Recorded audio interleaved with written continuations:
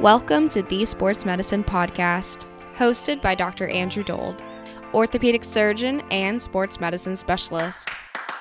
Each episode will be interviewing an expert in their respective field and exploring a variety of topics related to sports medicine. Hey guys, and welcome to another episode of the Sports Medicine Podcast. We got a fantastic episode coming up today with Dr. Brian Cole. He's an orthopedic surgeon and sports medicine specialist based in Chicago at Rush University Medical Center. We talk about a number of different topics in sports medicine, so I hope you enjoy it. We've had a great deal of feedback from our first two episodes, so thanks very much for everyone that's reached out. If you haven't listened to the first two episodes, please check them out. They're available on Apple, iTunes, SoundCloud, and wherever else you get your podcasts. And follow us on social media if you're interested in staying up to date on things coming up on the show, future episodes, that sort of thing. You can find us on Facebook, Instagram, Twitter. It's at the Sports Medicine Podcast. So check us out and send us your feedback. The email is thesportsmedicinepodcast@gmail.com. If you're interested in potentially being a guest on the show or have an idea for a future episode, or if you're interested in sponsoring a future episode, please reach out and let us know. Finally, if you're enjoying the podcast, please give us a 5-star rating on Apple Podcasts. That'll really help us and increase exposure for the podcast. So please do that. We've got a number of great episodes coming up. We're going to launch soon a series. It's going to be either 2 or 3 parts on concussions and head injury in sports. So stay tuned for that. Finally, this episode is sponsored by Trumo BCT, formerly known as Harvest Technologies. They're a global leader in blood component therapeutic apheresis, cellular and autologous biologic technologies. They believe in the potential of cells to do even more for patients than they do today. As innovators for over 40 years in cell separation, Trumo is committed to providing autologous biologic technologies that deliver consistently reproducible results that clinicians and healthcare organizations can trust. Through their service and support, they enable physicians to use cutting-edge technologies, increase patient access to autologous therapies, and continue to advance next-generation technologies. So check out the Harvest system for PRP and BMAC. Again, I've used both of these before. Very user-friendly system that produces a great product. So check out Harvest for both PRP and BMAC. Anyways, that's it. I hope you enjoy the podcast. Follow us on social media. Give us a rating on Apple Podcasts and send us your feedback. Hope you enjoy this episode with Dr. Cole. Today we have a very special guest with us. We're here at Rush University Medical Center in Chicago with orthopedic surgeon and sports medicine specialist, Dr. Brian Cole. Thank you very much, Dr. Cole, for being with us. Pleasure to join you. So Dr. Cole is one of the more known orthopedic surgeons in the United States, largely for his research and publications on cartilage. He's a professor of orthopedics at Midwest Orthopedics at Rush University. He's got a tremendously long list of accolades here, and I'll start off with just a quick anecdote in a second about Dr. Cole and how I learned about him. But he lectures nationally and internationally. He holds several prestigious leadership positions, some in some prominent sports medicine societies, including the Arthroscopy Association of North America, or ANA. He's published more than 1,000 articles, 10 widely read orthopedic textbooks, multiple best doctors lists, and he's also the physician for the Chicago Bulls and one of the physicians for the Chicago White Sox.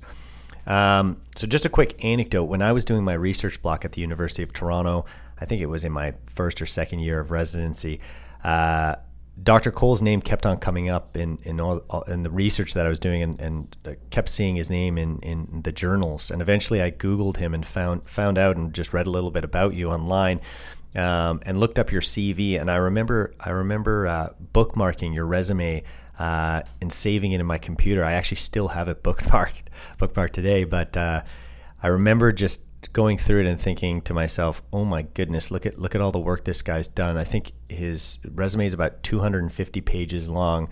So if you ever feel like you've done a lot of work or feel very accomplished in life, you need to go and read Dr. Cole's CV. First of all, you need to put off about 4 or 5 days to get through it. But it really is quite remarkable, everything that you've done. Well, let me clarify something on that. That is not the product of an individual, but it's a product of a team, and that's right. What's really important to understand, because none of us can accomplish the things that we do without having the proper people around us. So I appreciate what you're saying, and I'm flattered. we all have to recognize that none of us do this alone, and having excellent people around you makes all the difference in the world. So I'm always interested in how people got to where they are today and how you got to where you are today. So just in terms of your path, what got you to this point now where you are? I know you did your undergrad degree at the University of Illinois and then went on to the University of Chicago, I think for your MD, but then you stopped during that time to get your MBA. Is that right? Yes. So not to bore with a curriculum vitae, like sitting in a deposition. So no one's going to be that interested. But I will tell you this: that after finishing college, I did go to the University of Chicago, and I did 3 years of medical school, and really had no business background at the time, but I had an intrinsic interest in business. Truth be told, the things that you and I do each day are really embedded in a foundation of business and business principles. Right?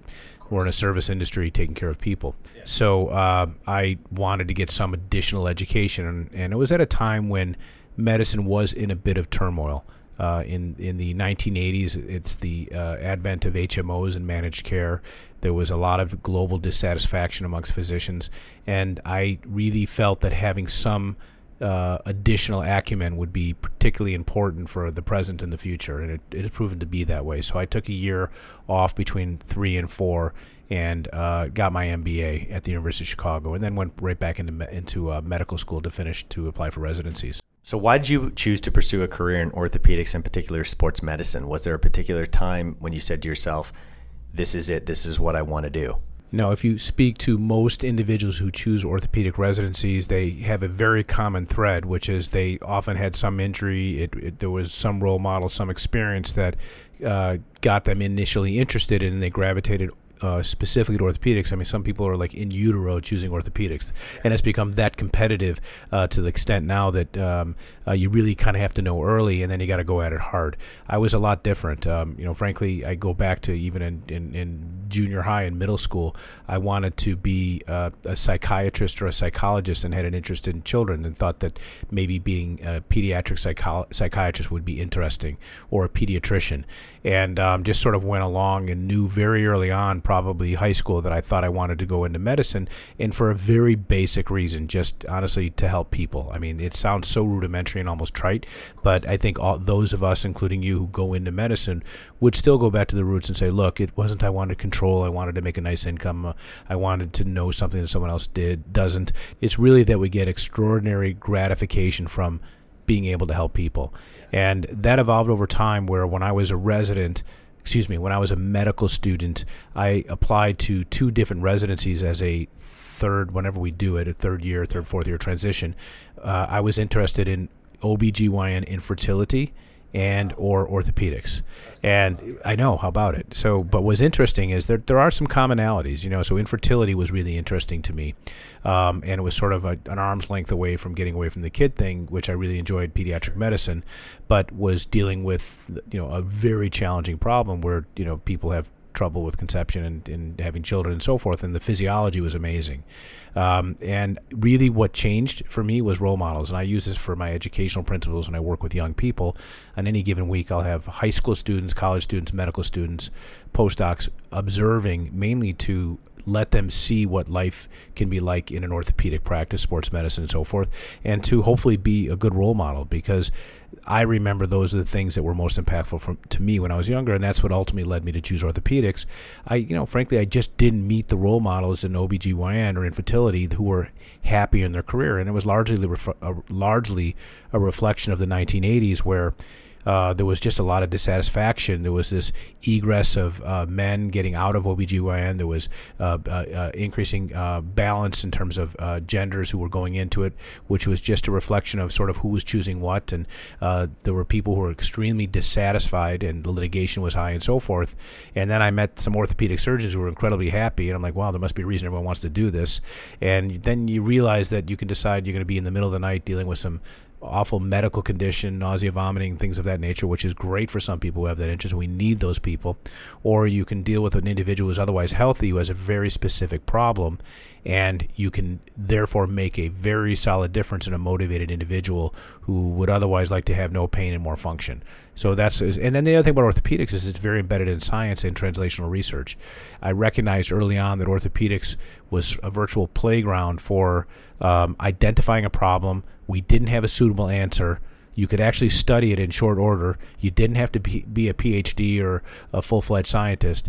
Take it to the lab, bring it back to the clinic, and make a difference in someone's life even further. That's the other thing that orthopedics has. And now then you went on to do a research year at HSS in New York City, and I mean, you clearly must love doing research.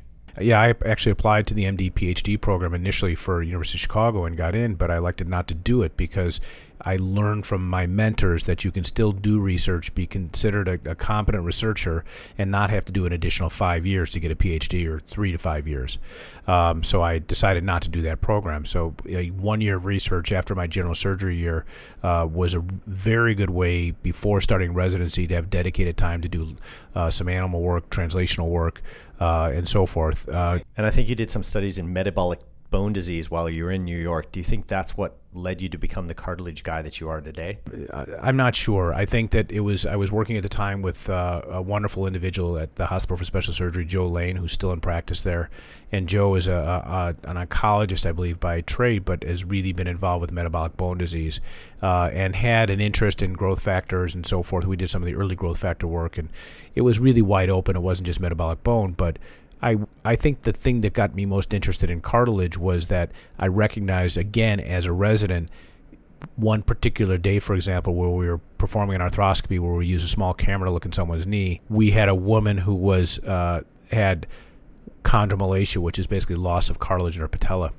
And I remember helping perform an arthroscopy, and we cleaned out her joint, and I asked the surgeon, the attending at the time, said, well, how's this going to affect her? Is it going to work? He's like, well, not. He's like, I might temporize it, but I got nothing else. She's too young for a knee replacement. We can maybe do cortisone, but physical therapy and anti-inflammatories, but there's really nothing I have for her, and she's going to live a life of pain. And at that time, there was virtually nothing available other than a procedure called microfracture, and it wasn't really effective for the patella or the kneecap. So I realized early on that that was just an area that was poorly understood. There weren't really any clear-cut decision-making algorithms. And right around the time I finished my fellowship after residency at special surgery, I finished at the University of Pittsburgh. It was at a time when a couple of techniques were then becoming in the forefront in terms of having access to options, and that's when I said, look, there's got to be someone who can put organization to decision making here, because no one really knows what to do. So let's look at the evidence, or where it's lacking, figure out what has to be done to help people make decisions, physicians make decisions, which I think is the most important part of being a physician. And that's what really started it, stimulated the program that we started in Chicago in 1997. And I think now we might be the busiest cartilage repair or restoration center in the world in terms of the number of transplants and people that we see and treat. So you're obviously a very, very busy guy. What does your week look like in terms of day to day? How many days are you in the OR? How many days are you in clinic? How does your research factor into this? The time is sort of a concept that's hard to get your arms around. I'll just tell you in general what I do. I have a number of responsibilities which are administrative as well. So my days are generally pretty long, although I still have, I have 3 younger children, so trying to balance all that is still a premium for me. But I will tell you that my general work day is Mondays I see patients. It's a full day of patients. I start the day with usually a meeting, from 7 to 8 in the morning, then full day of patients, and then we end the day with our research conference, where we review all the active research projects by joint, basic science, or clinical. How many research projects do you have on the go at one time? Oh gosh, it's gotten to be so many now that our group, and it's not just me, are just the division of sports medicine. We have a research meeting for basic science shoulder, basic science knee, clinical shoulder, clinical knee. Those are 4. Every week we do a different one, and then we have to break out hip and cartilage separate because we can't get it all in.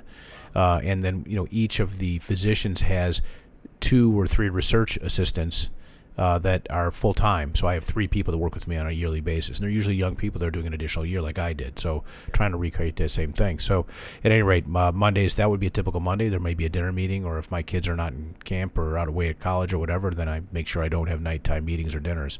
Tuesdays is generally OR all day. But I always have a workout. I have a trainer I work out with twice a week, and that's really important, something I advocate for. So that's my time. No one can take it away from me, and I'm not there to make an excuse for it.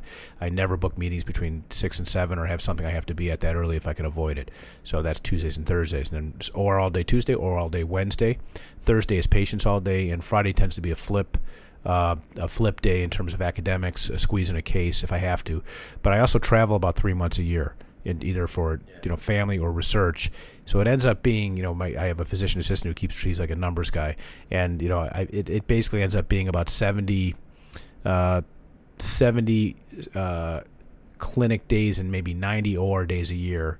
And so you do the math, there's a lot of days left over, so other things are happening that are not seeing a patient or doing surgery, because I'm dealing with managing, the Chicago Bulls medical team. We're dealing with the White Sox issues. We're dealing with another minor league baseball team where there's a lot of sports coverage. I cover about 30-plus basketball games a year, for example, and about 10 baseball games. Are you on the sideline for the Chicago Bulls still? Yes, I am. Yeah, so that's fairly time-consuming as well, but still enjoyable, amazingly. So something I want to ask you about, you recently did a TED Talk, and it's called Sparing the Scalpel, A Surgeon's Perspective on the Future of Orthopedics.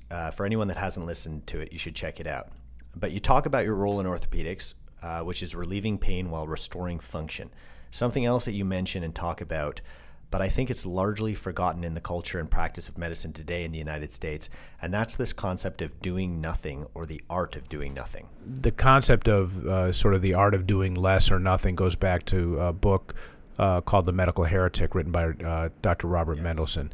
And he's since passed, but was a really interesting character who was a pediatrician who I shadowed at his home, because at the time he had actually I believe, lost his medical license. So extraordinarily controversial guy, was against vaccinations, was really felt that we were full of this medical paternalism, that women were not treated fairly. And some really unique and very relevant ideas, but probably at the time people just didn't recognize how relevant his ideas were. It was a very progressive thinker. But the things that he heightened my awareness to were this concept of sort of technology over reason. Ordering a test when we need to be, when you think about being a doctor, the basics pretty much apply. You walk into a room, you assess the gender of the patient, the age of the patient, the physical habitus, their body weight, their height, just by looking at them, how they sit, how they stand, what they're wearing, how they wear their clothes, and then you take a history, and you can do the history in a minute or less and make them feel like you spoke with them for an hour if you ask the right questions. And then you do a physical exam, which may or may not be relevant, or at least verifies what you think is going on. We often get x-rays, which can typically be avoided in many instances. And then, unfortunately, they would come without x-rays and come with an MRI because of this arbitrary importance that, people, if you don't get an MRI, you've done an incomplete evaluation. Because you absolutely need an MRI to see an orthopedist, right? Exactly. So those concepts of where it's testing without just simply behaving like we were meant to behave as physicians, as detectives and problem solvers, was something that he alerted me to, and that had a huge impact. And it's Lisa Rosenbaum, she's an editor for New England Journal of Medicine, and also writes for the New Yorker, I think it's the New Yorker, and speaks about this concept of the art of doing nothing. And it speaks to how patients really feel that, an MRI, for example, they don't realize it's a diagnostic test that can be avoided because we can make a diagnosis without an MRI. And the problem with an MRI is it's a very sensitive test, for example, that has a lot of noise and brings in things. If you want to find an abnormality, get an MRI, sure. Right? If you want a reason to operate on an athlete's shoulder, get an MRI. Yeah, and I'm constantly saying to my patients, if we stuck every 50 or 60-year-old into an MRI scanner, got an MRI of their shoulder, almost all of them are going to have something noticeably wrong. Yeah, so still to this day, a lot of the problem is I'm in somewhat of a tertiary practice, so people are coming in with them, and mostly they're coming in saying, hey, I've got this, I'm broken, I must need to be fixed, because if I'm not fixed, something bad will happen later on. And most of what we do is really provide reassurance that I've learned. Despite being 22 years in practice, I would say that 80% of my activities and decision-making are for non-surgical things. I'm an orthopedic surgeon. There are people who do what I do, and for whatever reason, their practice is maybe 80, 90% surgery. Maybe they've refined it much better than I have. But the bottom line is it's about decision-making and keep finding ways to keep people out of the operating room and helping them to learn what the problem is. It's not that surgery is bad or dangerous, just helping them to learn what their problem. So with that, I want to move into this topic of orthobiologics, which certainly seems to be dominating the headlines of orthopedic and sports medicine journals these days. Do you think that this is the future of sports medicine? I like the fact that you called it orthobiologics because I think that's the proper term, as opposed to regenerative medicine, because the reality is in orthopedics, we're probably regenerating nothing. That point right there is just so important. Absolutely. Yeah, so most of this is driven by, this is you have to ask yourself kind of who's driving the bus here, and the media, the internet, some unscrupulous behavior, quite frankly. Right. And I'm not even saying on the part of the patient, and frankly on the part of people providing it, and there's a lot of misrepresentation. So the concept of orthobiologics is really a principle where we use exogenous or external factors, usually growth factors, to apply either in an office setting or as an adjunct to surgery. And in general, our bodies want to heal. Our bodies have stem cells. They want to function. We want to heal. But we have sort of a hostile environment inherent in a disease state. So if you just use arthritis, for example, if you could actually take a knee and unload it, the knee would actually develop some form of tissue. It may not be normal cartilage, but it would actually develop tissue across the joint if you remove load, which is further compromising the joint because the joint is not healthy and doesn't respond favorably to load. But if you could actually unload it in a functional way, you could literally build up tissue and protective, something that might even be considered protective, and reduce pain and improve function, right? Right, for example, or an osteotomy or something where we do what's called a realignment procedure to take load off, or ask a patient to eliminate 5 pounds, which is the equivalent of, say, 30 to 35 pounds if they're walking up and down stairs. Right. So exactly. So all of that factors in with our decision making. So what I'm trying to say is our bodies have this intrinsic desire to heal. These orthobiologics have the ability to upregulate that, and we've learned that in various places we can utilize the benefits of growth factors that don't necessarily have to come from stem cells, but stem cells are not generally being used because they are being driven to form tissue in a non-disease state. Right. The perception is a paracrine effect. Exactly. So a paracrine effect, for listeners who don't know, is basically the local environment is affected by growth factors that are present in that local milieu, that local environment. So the concept of using stem cells, for example, is not to take advantage of their ability to be driven down a certain cell pathway to form muscle, tendon, and other, but rather we capitalize on their ability to produce growth factors, drive other stem cells from you and me into the area that can promote healing and maybe regeneration in terms of a healing response. But there to date is not a therapeutic, for example, that I can inject into an arthritic joint to restore cartilage, to modify disease, as we say. I think that's the big misconception. Absolutely. So mostly what I do is sit down, take a deep breath, and have to explain it to people, because what they have to realize is that many of them are unproven. Many of them are, the most, if not all, are considered investigational. Third-party payers don't pay it, so it's really buyer beware. That being said, we use it, we recommend it with all of those precautionary advice. So this is one of your studies. It's published in AJSM in September 2016. It's hyaluronic acid versus platelet-rich plasma, a prospective double-blind clinical trial comparing clinical outcomes and effects of intra-articular biology for the treatment of knee osteoarthritis. So in summary, do you think that one is better than the other for knee arthritis, PRP or hyaluronic acid? The answer is yes, because you have to take into consideration many factors. The bottom line is, if one uses, in my opinion, based upon the literature, high molecular weight hyaluronic acid, and in patients who have Kellgren-Lawrence 2 and 3, they're not necessarily bone-on-bone, maybe the patellofemoral joint, but largely the tibial-femoral joint, hyaluronic acid is an effective and what I'd say dominant treatment strategy in many, but not all. Do you believe that you're losing the positive effect of hyaluronic acid if you use a low molecular weight product? It's my opinion you potentially are. I don't know if it's residence time, overall efficacy, potency, what have you, but there clearly is, if you look at the literature with that in mind, in that lens, there clearly seems to be an advantage, in my opinion, my read of literature and many others who have done meta-analyses and systematic reviews, that a high molecular weight hyaluronic acid is superior to a low molecular weight for the treatment of arthritis. Okay, that doesn't mean they both can't work. You're looking at statistics and probability of success here. It still is reimbursed in many, but not all places. So I generally start with things that are financially responsible because they can be effective. Again, because I'm not able to say that PRP restores cartilage or other, but it's just another way to reduce pain and swelling and improve function, we use other factors to make our decision making. So my algorithm is I often will still start with corticosteroid injections. First of all, educate. It's okay to be in pain. You're not going to make it worse if you're active. Ice is one of the best anti-inflammatories we have. Lose a little bit of weight, strengthening, maybe orthotics in your shoes, maybe a brace. Glucosamine, chondroitin, and sulfate, not the best data, but might be helpful. Oral anti-inflammatories, all these things we can do. Then we get to the injections. I still use corticosteroids. If they don't get 3 months or more, I don't think it's really worth it, so I just stop doing it. Do you think that there's a downfall to using corticosteroids before you use PRP or HA?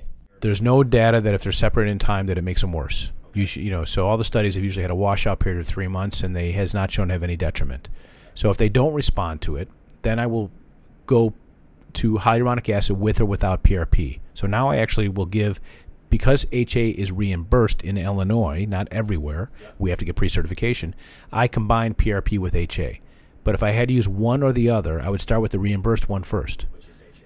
Yeah, because if it works, it's the risk is not on the patient. So ideally, if cost is not an issue for a patient, are you going to combine the two? That's correct. I believe there's enough preliminary basic science data, very little clinical, but some clinical, level 3, level 4, that suggests that the combination can be synergistic. So that's my own treatment algorithm, and it's a leukocyte-poor PRP. So I use hyaluronic acid, high molecular weight, and leukocyte-poor PRP, 3 injections spaced 7 to 10 days apart. How much PRP are you adding to the HA? Well, we do a 15 cc blood. Yeah, I use ACP. Okay. Yeah. So that's leukocyte poor. So just like high molecular weight, hyaluronic acid is a dominant treatment strategy compared to low. I believe that low leukocyte poor PRP is a dominant treatment strategy. We've published it, others have as well, in meta-analyses and looking at the best of the best literature. I believe leukocyte poor PRP is superior to leukocyte rich for osteoarthritis. So do you think that BMAC, or bone marrow aspirate concentrate, is going to replace PRP? No, it's inconvenient, it's more expensive, it's more invasive, and the data today has not been suggestive that it's beneficial in osteoarthritis. So everywhere you look these days, it's amnio this, amnio that, and this is this amniotic fluid or amniotic tissue product. Right. So again, correct. So amniotic tissue generally does not have living cells. Most of them are decellularized. If it's cryopreserved, the cells that you're injecting are likely to be dead or ineffective. So think about amniotic tissue as a provision of growth factors. There are lots and lots of growth factors that are involved in the healing and anti-inflammatory pathway in amniotic tissue. The problem is the data to date is about as bad as it is for BMAC. So there is no data in my mind that's dispositive of the fact that BMAC or amniotic tissue or fat is any better than anything else. Now, it might be better, but I will tell you the best data is in PRP. So until that data emerges, and my own anecdotal experience is that it's not better. Look, the placebo response, another thing we've studied greatly, is so incredibly potent, okay? So, if you look at all these level 1 studies that have used saline, the MCID, minimally clinically important difference, has been met in a lot of these placebo-controlled trials in the placebo group, because this group of patients that's being studied is not a normal group of patients. They're a captive audience. They're searching for something, and they're involved in a clinical study. So their sensitivity to respond is a lot different than the average person who walks in our office. So we have to be very careful about what we draw from clinical study, but that just doesn't exist right now with BMAC, adipose, or amniotic. Yeah, and I think this is part of the problem. So there was a study published in 2017 in AJSM which looked at patients with bilateral knee arthritis that were randomized to get bone marrow aspirate concentrate in one knee and then saline in the other knee. Now, I think there were a few intrinsic problems with the study, but the patients were followed for about 6 months after the procedure, and the overall conclusion that was that there was no difference between the BMAC knee and the saline knee, which obviously doesn't put a very good spin on bone marrow aspirate concentrate for treating arthritis. Yeah, so there are some nuances in that study, but yes, that is the conclusion of that study. But you have to look at what they actually used on the BMAC side, whether it was what was in it, whether it was platelet poor plasmin, and so forth. So you got to get down to the specifics. That's the other thing that is really, we've done a very poor job in the literature, is defining apples and apples, and so what's the fold increase in platelets, what's the number of MSCs, have we shown them to be active, how are the things that we're injecting handled prior to doing it, and is there any validation to what's being injected? And that's a huge problem with trying to draw conclusions, say, well, that all PRP is good or all PRP is bad, and vice versa. So changing topics a little bit here, you've had the opportunity to work with some very high level athletes, and you continue to be the team physician for the Chicago Bulls and the White Sox. But I think what a lot of people forget about team physicians is that this is a very small part of your practice. It's tiny. Yeah. I mean, there may be something every single day, but it's a phone call, it's a couple of emails, I'll have to see a player. But it's a very, relative, well, in terms of patient management, small part of my life. In terms of in professional athletes, what walks in the door, I don't get 50 professional athletes a day. Very few people, if any, do. The point is, it's an ebb and a flow. The time aspect is the management of games and combines and so forth and preseason physicals, and that's a really enormous time demand. But as far as day to day, my patients are like me and you. They want to be active. They have a very specific problem and they want to get better. And every once in a while, there's folded in there a collegiate or a professional athlete. So what can you take from dealing with these professional athletes that you can apply day to day to people that make up 99% of your practice? I think the basic point to recognize it is that you can take the same condition in a professional athlete and that a non-high level athlete might have, and the management can be completely different. And that's because the system that a professional athlete functions in really weighs heavily in terms of our decision making. Are they able to play in pain? Can they? Is their performance suffering in a meaningful way? Is the team up for roster changes? What does the agent want? What does the family want? Who's whispering in their ear? There's a tremendous number of individuals that are involved in the decision-making process that no longer is it just a medical decision and often this one-on-one dialogue, but it's a complexity of issues that deal from contracts, the asset value of a player, where they are in their cycle of their athletic career, and so forth. That, to me, is some of the most interesting aspects of managing an athlete, and most importantly, what it takes to actually earn their trust and have a heart-to-heart conversation with them to help educate them to the point where they actually believe what you're saying to be factually correct. And this process of consensual decision-making where you say, look, I really have your interest at heart. Let's figure out what's best for you. And certainly we have to take into consideration all these other factors in terms of getting another contract and what year you are in the cycle of this and so forth. But in the end, it's all about your health. That's a lot different than talking to a patient who comes in, look, I just dislocated my shoulder. What should I do? Certainly there's all that consensual decision-making, but they don't have all those other factors that are operational at the same time. Right. Do you enjoy it? I love it still. I do, because it's an enormous challenge to maintain the confidence of an individual based upon all the things you've got to manage. It's not just your book knowledge, but it's just being a human, caring human being and helping them understand that you have no agenda. I'm not really a huge sports fan, which is probably works in my favor. Half the time when these guys come in, I have to have a physician assistant look up and say, who is this guy? Because it's just never been part of I've never been one of those stats guys who knows, it's just never been something I've done. I've either played individual sports or football, things like that, but it just hasn't been part of my DNA. So I love sports. I love watching basketball. I love watching football. Not a huge hockey fan, but talking to them about their craft and their trade when they are a part of any of those sports or other sports, to me, is really fascinating in their dedication, their commitment. And you see it, and it's different from a professional athlete, sport by sport, position by position, and it's different whether it's professional, collegiate, or high school. So, and Olympic. I mean, there's a tremendous amount of heterogeneity across all those groups. So we're getting to the end here, and I know your time's extremely valuable. So we're going to go to some rapid fire questions. I'm going to ask the question, and then you give your response in a few seconds. Okay. So we're going to start easy, and then these are going to get a little bit tougher as we go along. None of these are rehearsed, by the way. I have not previewed these questions. Okay, question 1. New York City or Chicago? Chicago, much more livable place, but I still love the excitement in New York. If you weren't an orthopedic surgeon, you would be I would be someone at the FDA or regulatory health, surgeon-in-chief, something like that really deals with policy. Do you think that's something in the future for you? Don't know. Next question. If you could do only one procedure for the rest of your life, what would it be? You'd have to ask me year by year. Right now, I love doing a superior capsular reconstruction because it's technically challenging and it's super fun, and the patients do amazingly well when they're properly indicated. Last year, I would have said meniscal transplant with an osteochondral allograft, which I still love, but I'm really enjoying getting better and better at a superior capsular reconstruction. Yeah, so I heard you did a superior capsular reconstruction, or an SCR, in about 20 minutes. I told my buddy that I was coming down to see you here, and he said, yeah, he did an SCR in about 20 minutes at Anna. I did do one at AOSSM, which had even more people watching, which was really high pressure, but fun.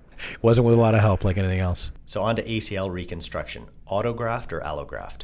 Bone tendon bone autograft 85% of the time. Okay, so the next question was BTB or hamstring. So BTB 80% of the time. Do you do single bundle or double bundle reconstructions? Single. Transtibial drilling or anteromedial portal drilling? Anteromedial portal. Flexible or straight reamers? Flexible for the femur, straight for the tibia. For an isolated cartilage defect in the knee, osteochondral allograft or MACI? My number one treatment based upon the patients I see is I use an osteochondral allograft because I tend to see more complex failed previous procedures, but I think MACI is great for the patellofemoral joint surface defects where the bone is clean, but osteochondral allograft is my go-to because a lot of these patients are getting meniscal transplants. They have osteochondral problems that may have just started out with a surface defect. That's interesting. So microfracture for the knee, good or bad? Not bad, just has to have basic principles adhered to, which namely is violating the calcified layer, creating vertical walls, defects generally less than 4 square centimeters. Have to respect the rehabilitation because it is a fracture. They will get subchondral sclerosis. So heel touch at most if it's tibial femoral, full weight bearing and extension if it's patellofemoral. And you still have to correct comorbidities. We spend all this time, money, and energy correcting comorbidities for, say, an osteochondral allograft, yet we ignore them when we do a marrow stimulation, and we blame marrow stimulation for not working. So I totally believe it has a role in the knee, but judiciously, and you got to do it correct, and you have to deal with the rehab. So we'll move to the shoulder here. Out of 10, how effective is the superior capsular reconstruction? In my patients, it's been a 9.5 out of 10. So you think this is a major breakthrough?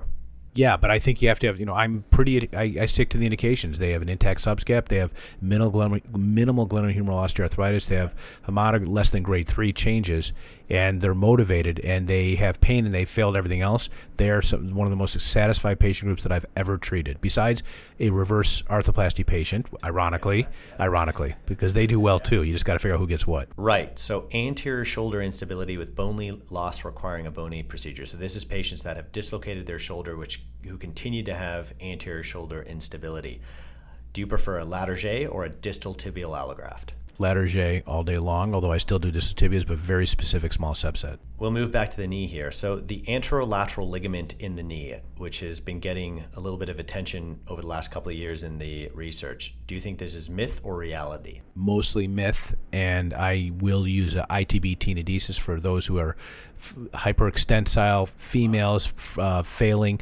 I think the ITB tenodesis is at least as anatomic, if not more, and really can make a difference, and I don't worry about overconstraint. Do you ever do an isolated ALL reconstruction in conjunction with an ACL reconstruction?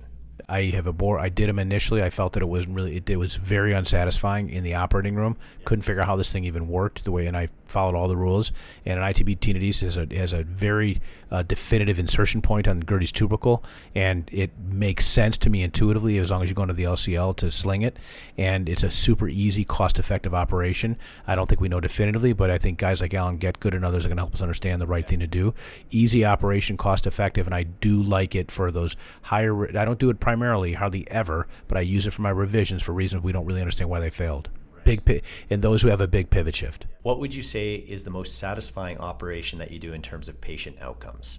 I think arthroplasty of the shoulder in general, reverse or primary, is probably the most satisfying operation I do. That's got the biggest magnitude change. They're most miserable coming in. They've waited the longest, have the most progressive disease, and they're so happy so quickly in most but not all instances that it's the most gratifying subjectively in terms of a patient happiness that I do.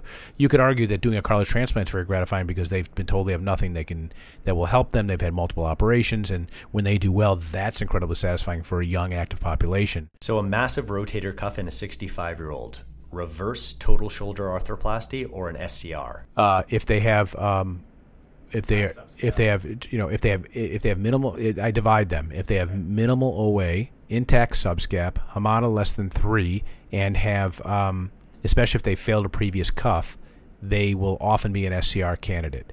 If they have OA, they're high riding, they're truly pseudoparalytic, and have passive motion loss, and are sick of having surgery, that's a reverse. Proximal biceps pathology in a 50-year-old. In general, do you prefer a tenotomy or a tenodesis? And I think we all know the answer to this.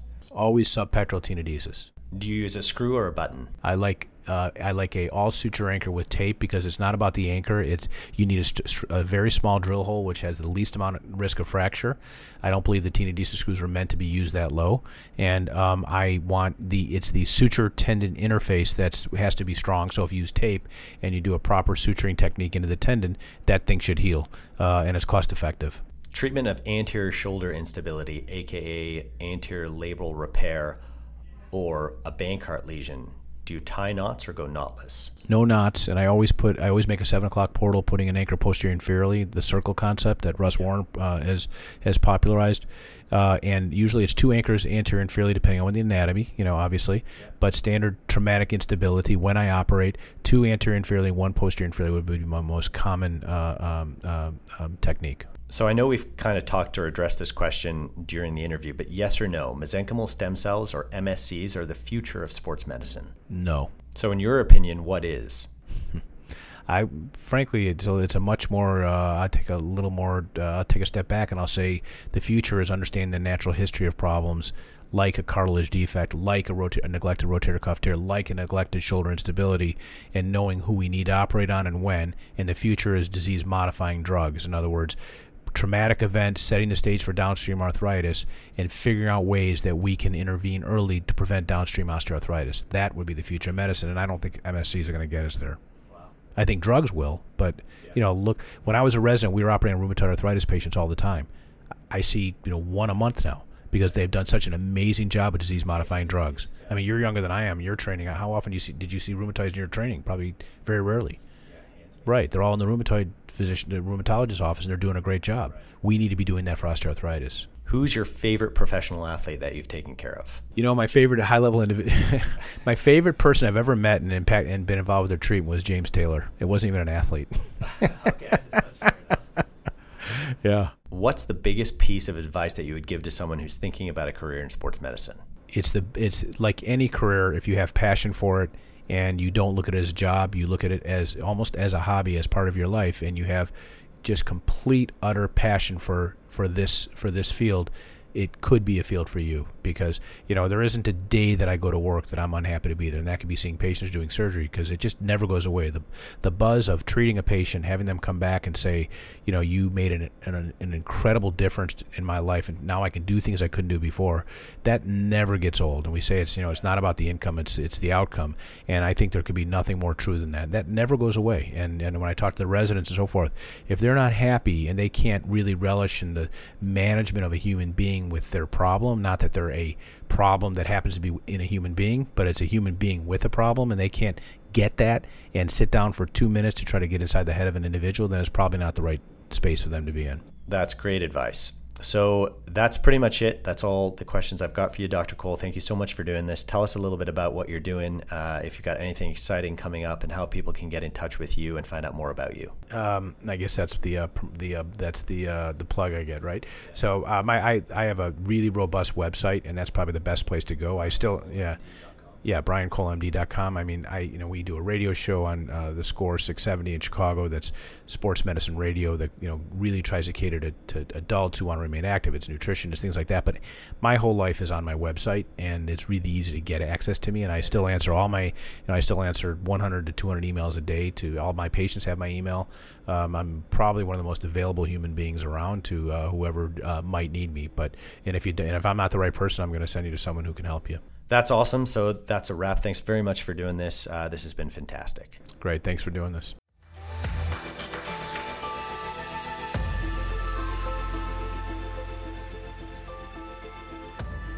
Thank you for listening to the Sports Medicine Podcast. If you'd like to stay updated on future podcast episodes, please follow us on Instagram at The Sports Medicine Podcast, like and subscribe on iTunes, SoundCloud, or wherever you get your podcasts from. A special thanks to our sponsors, Terumo BCT and Star Orthopedics and Sports Medicine. This episode was edited by me, Victoria Wickham, and produced by Josh Jones. See you next time on the Sports Medicine Podcast.